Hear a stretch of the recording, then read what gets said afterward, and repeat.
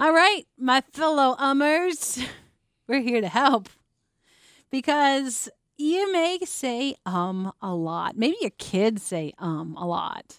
I don't know if my daughter got it from me, but she's a wicked ummer.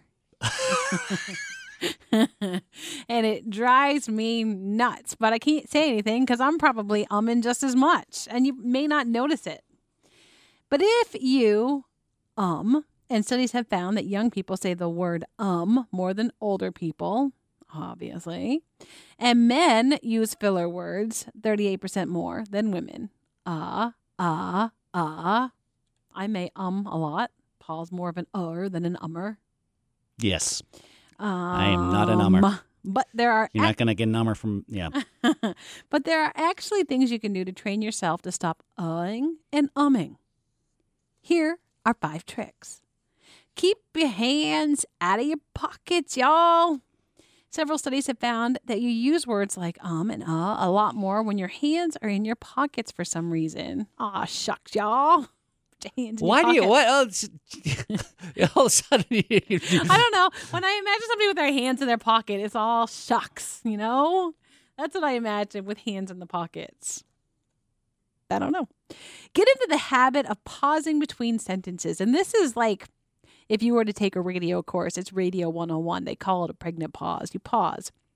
And don't be afraid of what they call radio silence. If you watch CBS football, Jim Nantz is a prime example when you watch him do either football or you watch him do NCAA games or he does PGA golf on CBS.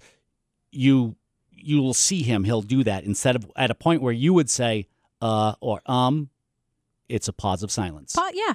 A lot of people use filler words because they feel like once they start talking, they have to keep talking.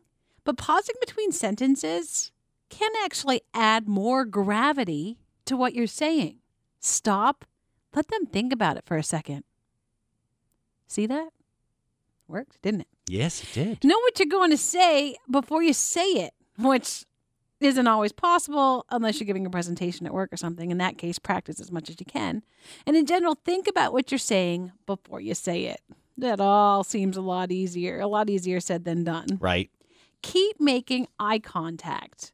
It seems that you don't use as many filler words when you do because it keeps you from being distracted. If you're looking down and looking around when you're talking, you're going to and a lot more than if you're looking somebody right in the eye. Sure. Because then you feel like more of an idiot because they're looking at you and you're umming and ahhing while they're looking at you.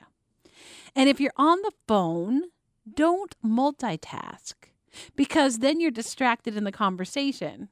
And if you're distracted at all, that's going to get you umming and ahhing as well. Oh, God. Yeah, and I am like the worst at that. I hate talking on the phone. Probably for that one reason. I will, if I get to a voicemail, I'll get that panicked, I'm just going to hang up. And then I'll call back once I've rehearsed what I'm going to say on the voicemail message. I hate that so much. I'm like, I'll just send an email. Well, that's just damn foolish pride. No, it's embarrassment and insecurity.